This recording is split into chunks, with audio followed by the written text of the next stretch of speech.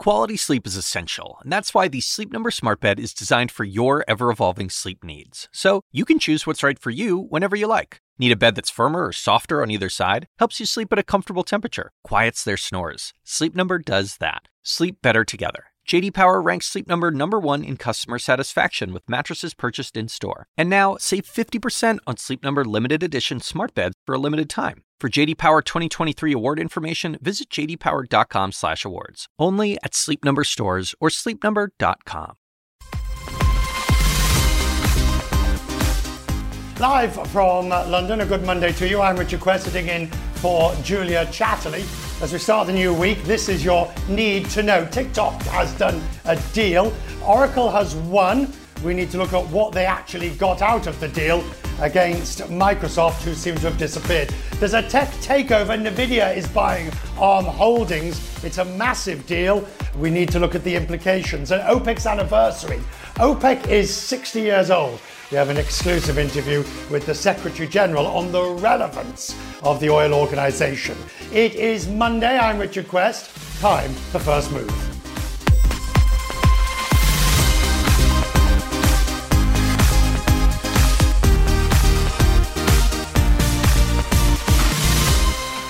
And a warm welcome to First Move. Julia's off today. I'm Richard Quest at the helm. The way the markets are looking and the way things are trading as we go into a new week, and a certain amount of uncertainty following on from what we saw last week.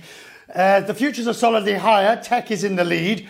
2 straight weeks of declines, but there is encouraging vaccination news and multi-billion-dollar deals, and those are 2 reasons why the Nasdaq and the S&P are powering ahead. Nvidia is buying SoftBank's chip giant designer unit ARM for $40 billion. The biotech giant Gilead is buying Immunomedics. That's a deal worth $21 billion. So two deals well and truly getting us out of the blocks. And the big names like Apple, Tesla and Amazon are all up in the pre-market. They all fell sharply in last week, 4% or more. Now they are putting on back some of that ground again. Another important week for investors. The Fed holds its final meeting before the US elections.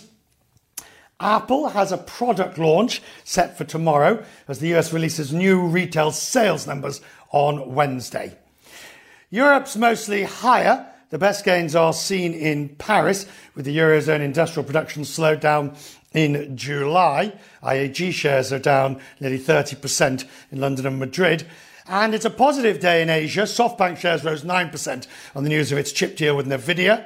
Japan is higher too. A close ally of Shinzo Abe set to become the next Prime Minister. The details of all of these and the drivers. Microsoft, it appears, has lost out to Oracle in a bid to buy TikTok. Well, when I say buy TikTok, it's not exactly clear what deal Oracle's done. Whether it's some sort of alliance, some sort of franchise, who knows? Selena Wang is in Hong Kong and has been looking into it. Firstly, before we look at what Oracle got, how did we get to where we are?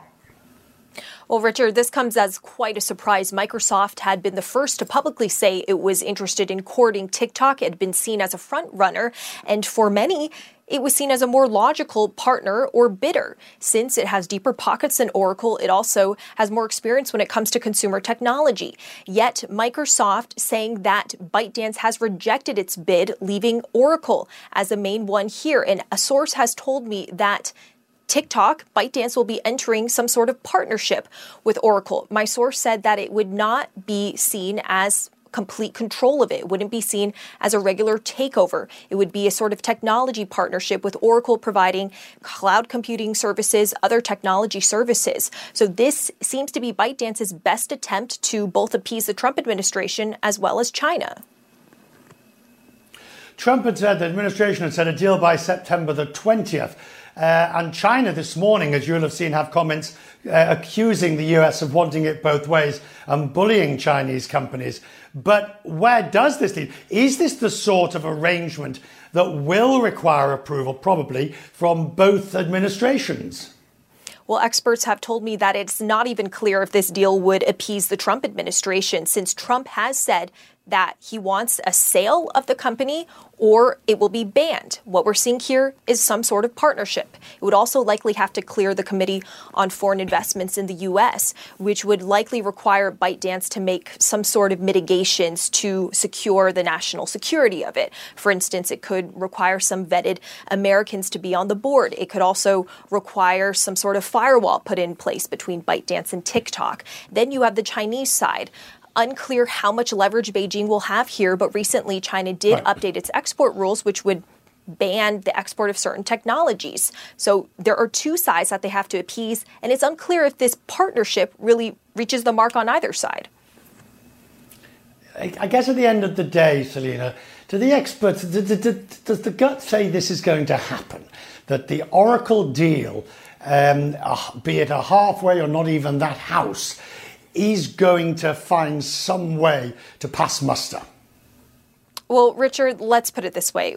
We should expect further twists and turns in this saga. I spoke to a former member of CFIUS who said that even if this Oracle deal with partnership with ByteDance and TikTok goes through, it's still going to be incredibly complicated. We can look at previous instances where national security has been an issue as a sort of template, for instance, with Sprint and SoftBank back in 2013. But experts tell me that this is really quite unprecedented in terms of the geopolitical nature of it, the fact that the Trump and the president have directly been involved in this. But I do want to point out, Richard, we don't know how much politics played into this, but Oracle and Larry Ellison, the founder, have had close relationships with Trump. Oracle is one of the few Silicon Valley companies to publicly support Trump. Larry Ellison, the founder, had hosted a fundraiser for Trump. The CEO had also served on Trump's transition team. So that could potentially play into this, but we don't know. And I also want to mention that Walmart would have been working with Microsoft in this bid for ByteDance. Walmart is now telling us that they are still interested in investing in ByteDance and that it is still in discussions with the company. My guess is that that Trump aspect, that Trump alliance, or whatever you want to call friendship, plays big in the end of there. Selena, thank you. I appreciate it. Selena Wang in Hong Kong. Selena talked about SoftBank. Another deal, this time SoftBank on the selling side, selling its chip-making division, ARM, to NVIDIA of the United States. $40 billion is the price. Anna Stewart is watching this one. ARM Holdings. Now, SoftBank only bought it a few years ago, so it's already making a sizable profit. But why are they selling it to NVIDIA? To be quite frank, it's all to do with cash. SoftBank outlined in March that it needed cash. It was going to make $41 billion worth of disposals. It sold down stakes in Alibaba, T-Mobile USA. This, however, has surprised some, given, as you said, it only bought this 4 years ago. It will, at the end of the deal, it's a stock and cash deal, if it all goes through, we can talk about those competition concerns, but it will give it a stake in NVIDIA, which it had a stake in last year, but sold it. And Richard, NVIDIA's share price has over doubled this year. It's one of the great winners of the pandemic. Now, for NVIDIA, they make the chips that go into gaming consoles. They're doing, as you can tell, rather well. They want to get into smartphones, clearly, and integrate that technology. So it makes sense for both those parties. The big question is, does it make sense for poor ARM Holdings that's being tussled between the two of them? Anna Stewart. Anna, we will leave it there for the moment. Thank you, Anna. The EU and China are having discussions and talking about trade and climate issues. Coronavirus and human rights is also expected to be on the agenda in what could be extremely hard talks. CNN's David Culver's in Beijing.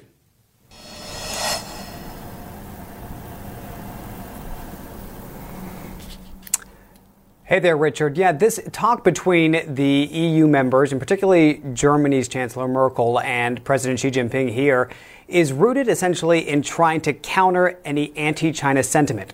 I should say what is growing anti-China sentiment, mostly because of the outbreak. And of course, the U.S. has spearheaded a lot of this in the international realm, but there have been other Western countries that have come out and have been obviously deeply impacted and deeply concerned with the early mishandling and alleged cover-ups of the coronavirus here in China. However, what you're looking at now is part of a concerted effort, and it's not only involving the President Xi Jinping, but just a couple of weeks ago, he sent out his foreign minister, Wang Yi, who went to several European nations to try again to bring into the fold some support and some understanding and perhaps, as they put it, some cooperation. The question, Richard, going forward is how effective is this going to be? Because you've got several issues at play here. You've got market access, you've got data security, you've got Huawei, you've got human rights, as you mentioned, and of course, the Chinese now have themselves in this position in which they and the U.S. are almost competing to win over the European nations to try to sway them to realize which one they should side with. The Chinese in this effort right now have what seems to be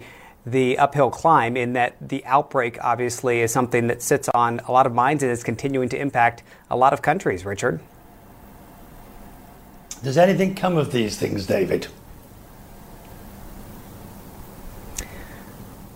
As of now, it seems like it has not been too effective, and I speak specifically to Wang Yi's visit just a couple of weeks ago. State media, of course, portrays that they believe European nations are going to be swayed and they're going to find cooperation and that perhaps China will win them over. But as of now, it does not seem to be effective, at least in the public sphere of rhetoric. We'll see what action comes out of this. We know that a European Council is meeting later this month to decide how essentially to come forward with an agreed upon approach to China, as they have put it. Meantime, the U.S. is going out with their Secretary of State, Mike Pompeo, and going on a tour, essentially, Richard, to portray the China threat. So it's this back and forth. And of course, the U.S. now coming up on their presidential election. We'll see if that has any impact in how the rest of the world, particularly Europe, is going to take China and really change the image of China for them. David, thank you. David Culver reporting from Beijing. And so to vaccines and coronavirus. The CEO of Pfizer says that they should know if their vaccine works by October. And speaking to CBS, he also discussed the mechanisms of vaccine funding. I wanted to liberate our scientists from any bureaucracy. When you get money from someone, that always comes with strings. I didn't want to have any of that. I wanted them, basically I gave them an open checkbook so that they can worry only about scientific challenges, not anything else. Right, Elizabeth Cohen is with me. We have much to attend to, Ms. Cohen, on our vaccine agenda. Firstly, this idea that we built a picture. First, the vaccine manufacturers all say in a joint letter, science first. Now Pfizer's saying likely to be ready by the end of October. That suggests, put me right if you need be, that suggests that they're ruling out an October surprise before the US election. You know, it's really hard to tell what he means. It's also hard to tell why Mr. Bourla keeps repeating these predictions. There's no public health reason to be making predictions. There must be some other reason. Why in the world would you make predictions? What exactly did his words mean? Does he mean that he's going to be ready to go to the FDA and other regulatory authorities in other countries and say, please give us approval, give us an authorization to put this on the market? Or is he saying, we'll know in our own heads whether or not it works? It is so hard to tell, and it is unclear to me. And Richard, you're the business guy, so maybe you can illuminate on this. Why would he keep making these pronouncements? It is unclear to me. To keep the faithful going. But you're right, it is extremely unusual, but we have more developments that we must chew over. AstraZeneca now saying that the Oxford trial will resume, so I guess that they are comfortable either. They found out the reason that the patient who fell ill, I believe in the UK, the illness is not related to the vaccine. You know, if they are going back and resuming their trials, yes, that would mean that there was some kind of investigation and it was decided that it was unrelated to the vaccine. It is unfortunate that we don't know the details of that. We're the ones who are going to have to literally roll up our sleeves and take a vaccine. Not have to, but choose to. We're the ones who are going to have to say, do we want to take a vaccine or not? Do we want to take this vaccine? So we know that there were 2 illnesses that caused a pause, one in July and one more recently. It would be nice to know, what were the details behind that? What exactly did they have? We know for one of them, we don't know for the other one. What exactly were the findings? Why do you think it's unrelated? This is tough stuff. This gets very nuanced. Someone is involved in a vaccine trial, gets an illness. You want to know, is it related? There's an investigation. Why not tell us the results of that investigation? You don't have to violate the patient's privacy, because that's the first thing pharmaceutical companies say is, can't do it. Violates privacy. That is simply patently not true. You can say what the results were and what the investigation entailed without violating privacy. They're not doing that. People already don't trust this vaccine. Many people already have said, I'm not getting it. And when you hide these details, it engenders more mistrust. Elizabeth Cohen on fine form for us this morning. Elizabeth, thank you. Now, some other news, the news that's making news around the world. President Trump is going to California this morning in the coming hours. The massive wildfires, quite extraordinary, worrying and downright upsetting pictures that we're seeing. It's continuing to burn up and down the US West Coast. 3 states affected: Washington, Oregon, California. The fires have killed at least 35 people in those states. The firefighters are racing to save lives and property. California's governor and the mayor of Los Angeles both say climate change fuels the fire. For the first time in nearly 8 years, Japan has a new Prime Minister. Yoshihide Suga was the overwhelming choice of the ruling Liberal Democratic Party.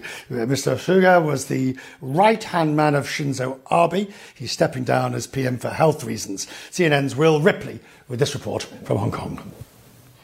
Japanese lawmakers took a crucial step on Monday towards choosing the next prime minister of the country by electing Yoshihide Suga, the chief cabinet secretary under Shinzo Abe, as the leader of the ruling LDP, the Liberal Democratic Party. On Wednesday, the full parliament will vote, and Suga is widely seen as a shoo-in for the prime minister's job.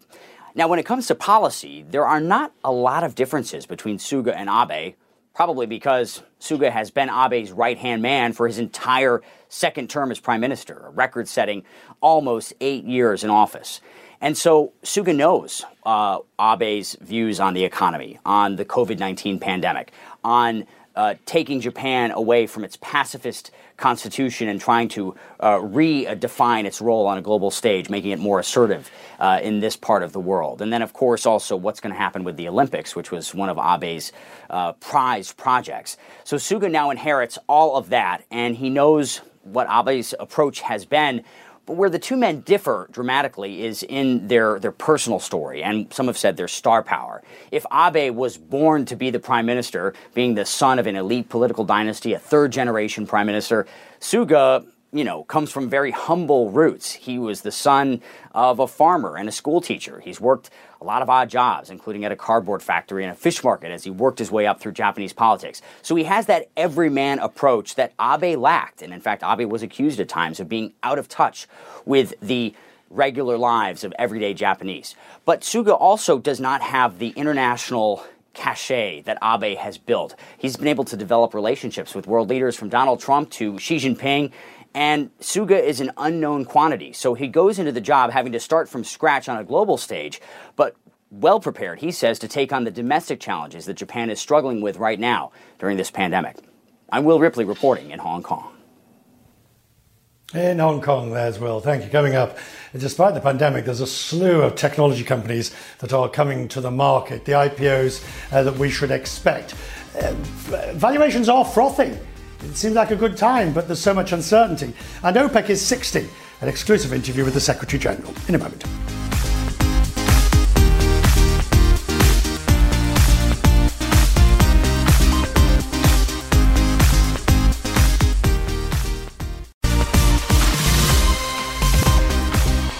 And a warm welcome back. It is First Move. I'm Richard Cress, in for Julia Chatterley, live today from London. The futures. Take a look. We're just about 8 minutes away from the markets open. And they put it a solid open, with the best being the Nasdaq. Tech is bouncing back. Now, admittedly, it lost 4% last week. Also watching closely, the House is back in session in Washington. The Speaker wants an emergency aid bill passed before November elections. And Oracle is likely to rise 7%. Oracle is to partner with TikTok is to partner with Oracle, and Microsoft is flat after losing the bidding. Greg Valliere is with us, Chief US Policy Strategist at AGF Investments. Greg beautifully brings us together the business, the markets, and the Washington politics. So Oracle's done a deal with TikTok, bearing in mind, and I'm not suggesting nothing untoward, believe me, but bearing in mind the friendship between Donald Trump and Larry Ellis of Oracle, one would imagine that Oracle gets the deal. I think that's a safe assumption, Richard. There could still be a snag, but I think that Ellison will get it. Yep. So where is the politics in all of this in terms of Capitol Hill, in terms of the way in which politicians are viewing what is happening in tech, particularly as we have a series of IPOs and a series of deals being done? Well, I think that the Trump administration has issues with several of the tech companies. I think Kamala Harris is an interesting player. She's got a lot of friends in Silicon Valley. They've supported her campaigns, and I think she is not inclined to take any harsh action. She certainly is not inclined to break up the tech industry. Greg, the other thing is this latest attempt by the Speaker to get some form of, I won't even call it stimulus, I'd call it holding on money for those who are out of work and haven't got much. Is she going to be successful? The last one failed in the Senate. Will there be an opportunity to get a deal done before November? Right now, Richard, it looks unlikely. It's very frustrating. People are starting to worry about bankruptcy, evictions. Small businesses aren't doing particularly well. There's a real need for more assistance. I think we'll hear that from Jerome Powell at the Fed's press conference later this week. Yet at the same time, the Democrats have dug in their heels. They want, $2 billion or $3 billion, and they're not going to get it. That, I assume that's your fire alarm going off in the background, or they're testing it in some shape or form. But just briefly, Greg, at the end, as we look to this week with the Fed, no move likely, but it is going to be the Fed. We're watching what they tell us is necessary for the economy. Well, they're certainly going to tell us they want more inflation. They'll gladly tolerate more inflation. I don't quite know how we get there, but I think that's going to be a big part of their statement. And I also think they'll talk about more assistance for the economy, which needs some right now. Greg Valliere joining us from Washington. Greg, we're grateful for that. Siren seems to have stopped just as we have finished as well. So I'm guessing it was the fire alarm being tested. We are going to look at the markets and see how they are trading. The futures and how they look at the moment. The futures are looking strong across all the major indices. The Nasdaq is up. It will be up by 1.5%. The S&P up similarly, and the Dow futures also up. We'll take a short break. This is First Move.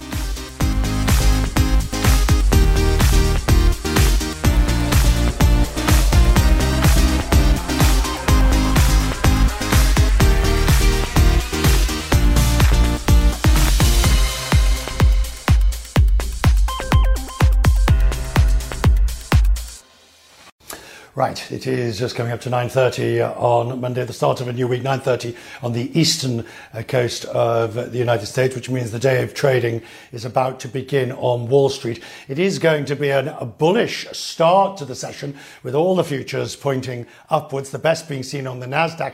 Not surprisingly, there are deals galore. It seems multi-billion dollar deals, multi-billion dollar deals. If you look at the ARM Holdings and then you look at TikTok and a whole variety of IPOs that we're expecting throughout the course of the week.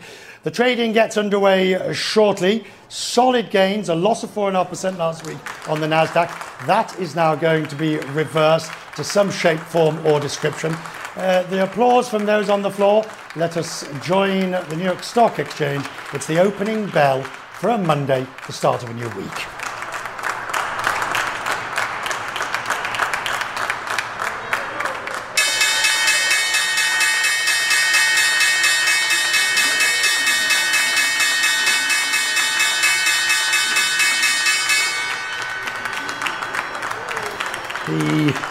The backdrop there, of course, is a thank you to the firefighters across the United States, particularly on the western seaboard of California, Oregon, and Washington State, which, of course, are heavily under fires at the moment.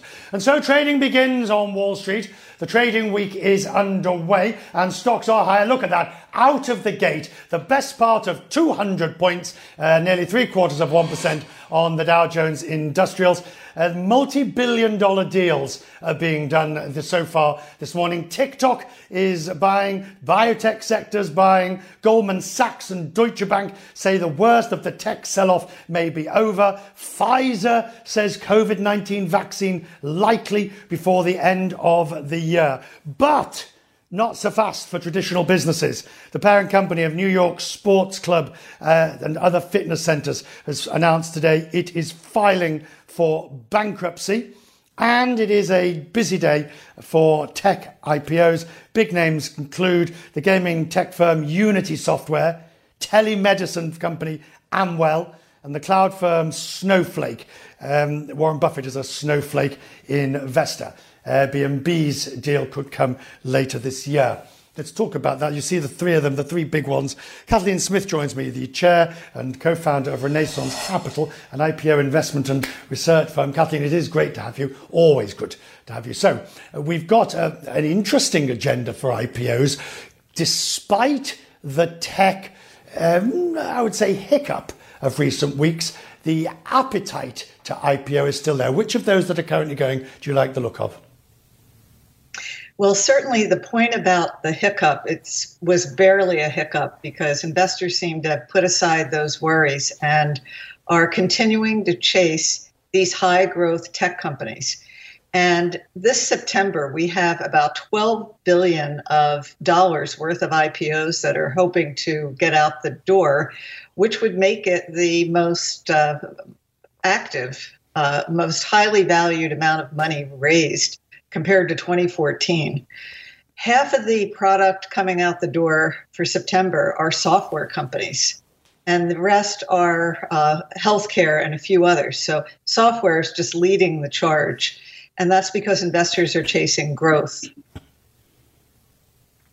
Is it a foolish chase, do you think, at the moment? The uncertainty is so great, but I guess software can be used by everyone in, pandemic or not. But I wonder whether this chase to push up valuations in high-tech companies eventually comes to grief. Well, you have to be concerned about the valuations, and they're so high because interest rates are so low. And if investors can find a growth company anywhere, that has much more value in a low interest rate environment. And we're also seeing, an interest, the acceleration of turning the economy into all things digital. So these software companies are helping other companies offer products and services in the virtual world and being able to be more efficient. We have to worry because valuations are very high. Right. So let's look at your top 5 holdings that you sent us in the disclosures. Zoom and Uber are in there, which Zoom I sort of understand in terms of its run up. Zoom, looking year to date at 406. Do you know what annoys me about Zoom, Kathleen? Each time I've looked at that stock, I've thought it's overpriced. I'm not going to buy it. And of course, as I've thought that, it's gone up another 100%, and so on. It's classic. Even Uber. But of those 5, what is it about them that you find particularly attractive? Is there a common theme? Basically, they're about new ways of doing business. And it did help for Zoom to be part of the whole work from home category of equities. But Zoom in particular is expanding more than you would think. It's not just a video conferencing company. It's offering workplace interaction, telephone. It's trying to capture all digital work. And so there's a lot of expansion of this company, in addition to the fact that more and more communications being done by video. When they first came out, I was surprised. They had wonderful financials, And I thought, how could a company with these great financials be in the video conferencing business? Didn't we see this already with Skype and others? But this company has figured out, they came from WebEx, and they figured out how to make a really useful product. And they keep beating the market's expectations. But this is all, on a more general point, a more general investment philosophical point. This is an example of looking at a share price, seeing it having risen, and thinking this can't go further. There's not more to give. As I say, I looked at it back in April, I looked at it back in May, I looked at it back in June, and I kept thinking this is bust. I mean, the gains are there. There's no more room on the upside. And I'm wondering what your advice to investors is, not on a particular stock, but as a matter of philosophy. When you see a stock that's run up, at what point do you say, I still think it's time to buy? I think these are very hard decisions. We're talking about actually doing a lot of homework to figure out valuations, expected growth rates. So, our approach to this is we created indexes that our ETFs run on. And the way that the US IPO ETF works is it's a buy and hold basket of the largest companies that have gone public over the last 2 years. And it rebalances every quarter. And after 2 years, we move on. So that is a rules-based product. We're not talking about active management here, but being able to capture the returns on these hard to value new names that enter the marketplace as IPOs. Now, there is performance that investors can get. If you're an active manager, this is a lot of hard work, and you would pay an active manager for the work of analyzing and knowing a lot about the company, such as Zoom. Can it achieve the growth rate? Because the multiples look very high if you don't have some model for what you think the future growth will be. So this is very hard for investors. Which is why for individual investors, we say take the emotion out. You can own a product that's a basket of these names. So when some aren't always going to work, so you have a little bit of diversity in that basket. I will say, though, the orientation these days, the largest and most liquid IPOs have been a lot of tech and software companies and some healthcare. So it is weighted to those sectors that are pretty popular right now. Ideally, it's better to be involved in. Ideally, it's better to be involved in these companies when there's a lot of fear in the market. That's for anything. So the best time to buy in the stock market is when there's a lot of fear. I don't see fear around right now. So maybe it's a good time to sit back a little bit. That dip we had in the tech time for tech might have been a little bit of a notice to maybe if you wanted to add something. But I would say without seeing fear, you have to be worried about how much momentum there is in this market. And we see multiples are extremely high. And ultimately, of course, it's the speed with which the market got back to where it was, I think, that concerns us. Certainly, I look at that with a certain amount of puzzlement. When Main Street, Kathleen, and the pandemic is still rife, and I see a market that has recovered to such levels, I cannot square that circle. Can you?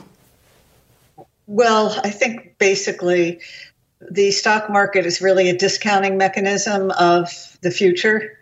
And this market is looking at a recovery from the pandemic that will benefit certain industries. So that's the only way to square this.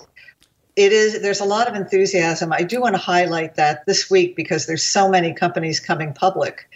I'll call it a blizzard of IPOs, and leading the pack are Snowflake, which has just raised its range. It's trying to raise $3 billion at a market cap of $37 billion for this company. And that represents something like 80 times trailing sales. I don't know if I'll live that long to see the companies justify that huge multiple, but there's so much interest in this cloud company. Even Warren Buffett, who's given up on value investing, is getting shares on this IPO, which tells you that I guess if we follow Warren Buffett, and I think there's a lot of enthusiasm for Snowflake, there's going to be it'll be hard to contain that company when it comes out. I'd caution investors. I think if you can get shares on the IPO, that's great, but it's very hard to justify $37 billion. That is the most highly valued software company we've seen ever. Kathleen, it is good to have you. Thank you. I appreciate the bluntness and the frank speak as we look at those IPOs, and we'll follow them, of course, as we go. Now, this moment, 60 years of OPEC. It's a cartel. Cartels are normally bad. In fact, in some cases, they're illegal. But OPEC has lasted for 60 years. We asked the Secretary General whether this cartel is still relevant. An exclusive interview next.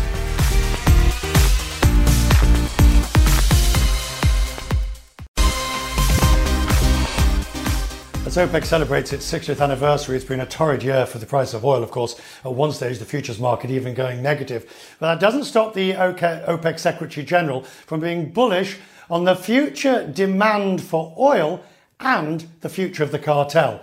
He spoke exclusively to John Defterius. The global economy continue to witness some anemic recovery, if you like. What we are witnessing, despite the unprecedented amount of stimulus packages around the world, north of $20 trillion, about a fifth of the global economy, the economic recovery is not at the pace that we projected. Would you say, Secretary General, that it'll take until 2023 to get back up to where we were in 2019? That's the word I got from the shale producers in the Permian Basin. We are not that pessimistic here in OPEC. We foresee a strong rebound in 2021, in the first half of 2021, with numbers ranging around 7 to 8 million barrels a day, hinged on a GDP growth rate of about 4.7 going higher. On this, your 60th anniversary, many are asking the question, what is the relevance of OPEC? But let's just take the last 5 years. If you were not at play during 3 major corrections. As an organization, we had survived 60 years of highs and lows. We had our own good and bad times. But what we have witnessed in the last 5 years, including the current one, were totally unprecedented. However, we have proven once again, that the world needs this organization.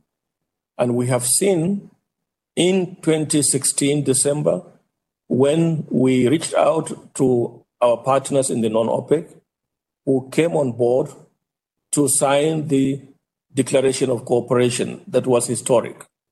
The mechanism of the Declaration of Cooperation with all the partners on board rose to the challenge in April and in June to respond to the impact of this virus on the global economy. As you know, many people have written off OPEC in the past, and it didn't play out the way they were thinking. But in this energy transition, can you get to 100 years old and survive with all the investment that's going into renewables today? It's about half of global investment in energy. You're quite right that we were written off as an organization, not once in the last 60 years, and we proved to the contrary. And going forward, yes, we acknowledge in our outlook that renewables will continue to attract investments, it will continue to grow. But in our latest outlook to 2045, the alternative energy sources, the renewables, will account for less than 20%. Oil and gas will continue to dominate this energy basket. And Defterius is with me now. John, we know, BP this week is going to be giving its presentation to the market about how it's moving away from fossils and towards renewable and what the long-term strategy is.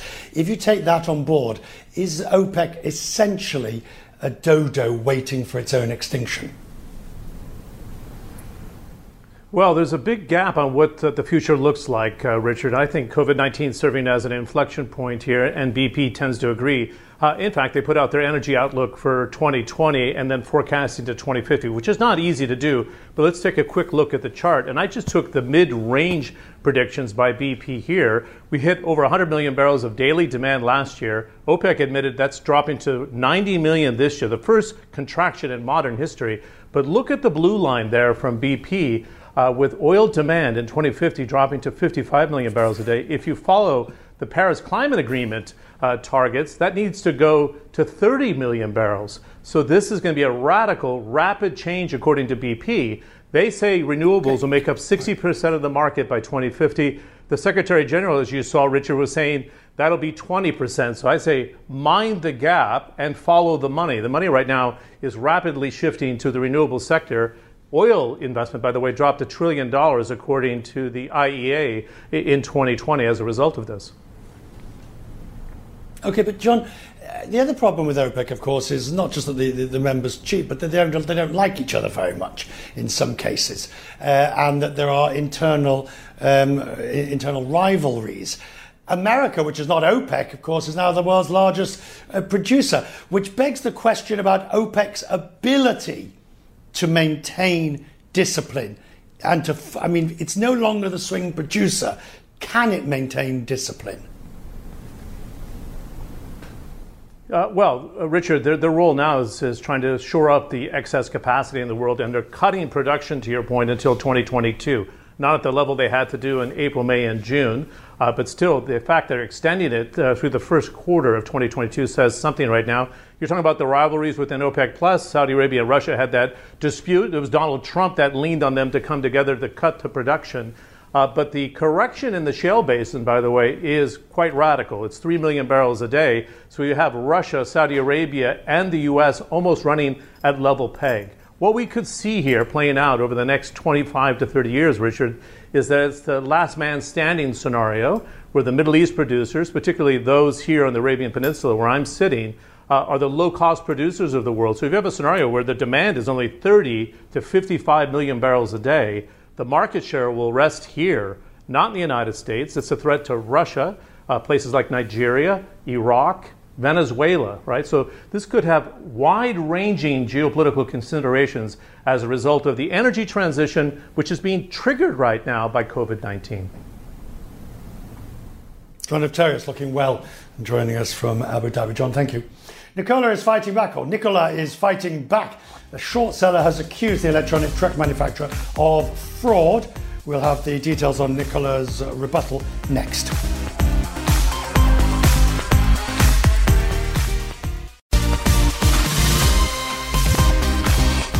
Nicola is denying allegations of fraud that are being made by a short seller in the market. You'll recall that Nicola's EV, electric vehicle trucks, the IPO'd last week and the company did extremely well.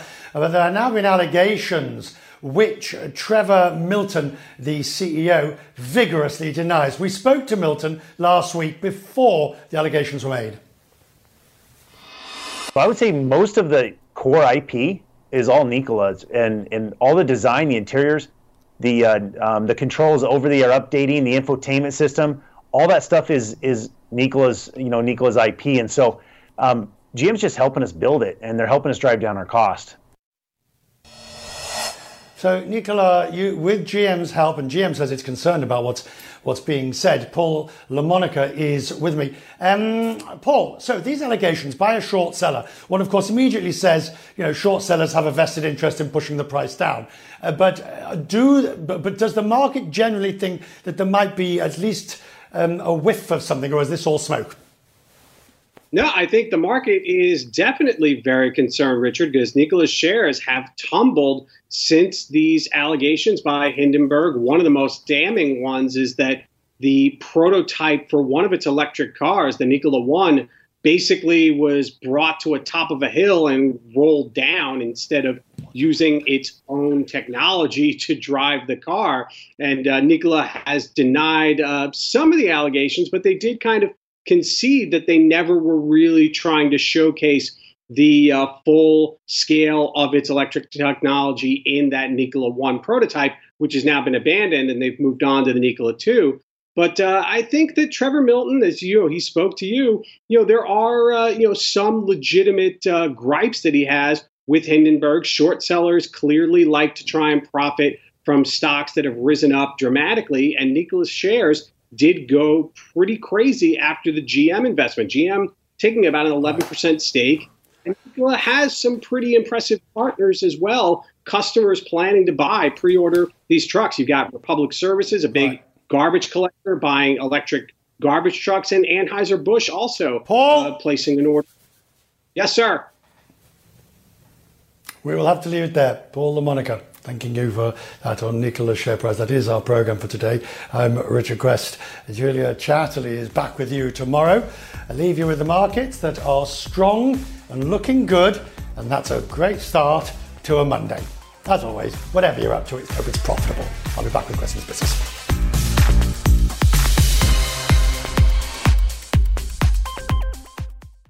When you work next level.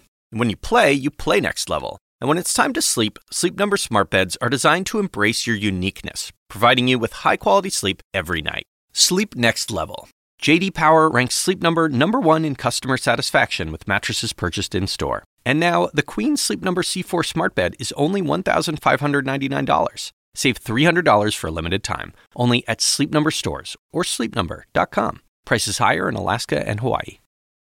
Quality sleep is essential, and that's why the Sleep Number smart bed is designed for your ever-evolving sleep needs. So you can choose what's right for you whenever you like. Need a bed that's firmer or softer on either side? Helps you sleep at a comfortable temperature. Quiets their snores. Sleep Number does that. Sleep better together. J.D. Power ranks Sleep Number #1 in customer satisfaction with mattresses purchased in-store. And now, save 50% on Sleep Number limited edition smart beds for a limited time. For J.D. Power 2023 award information, visit jdpower.com/awards. Only at Sleep Number stores or sleepnumber.com.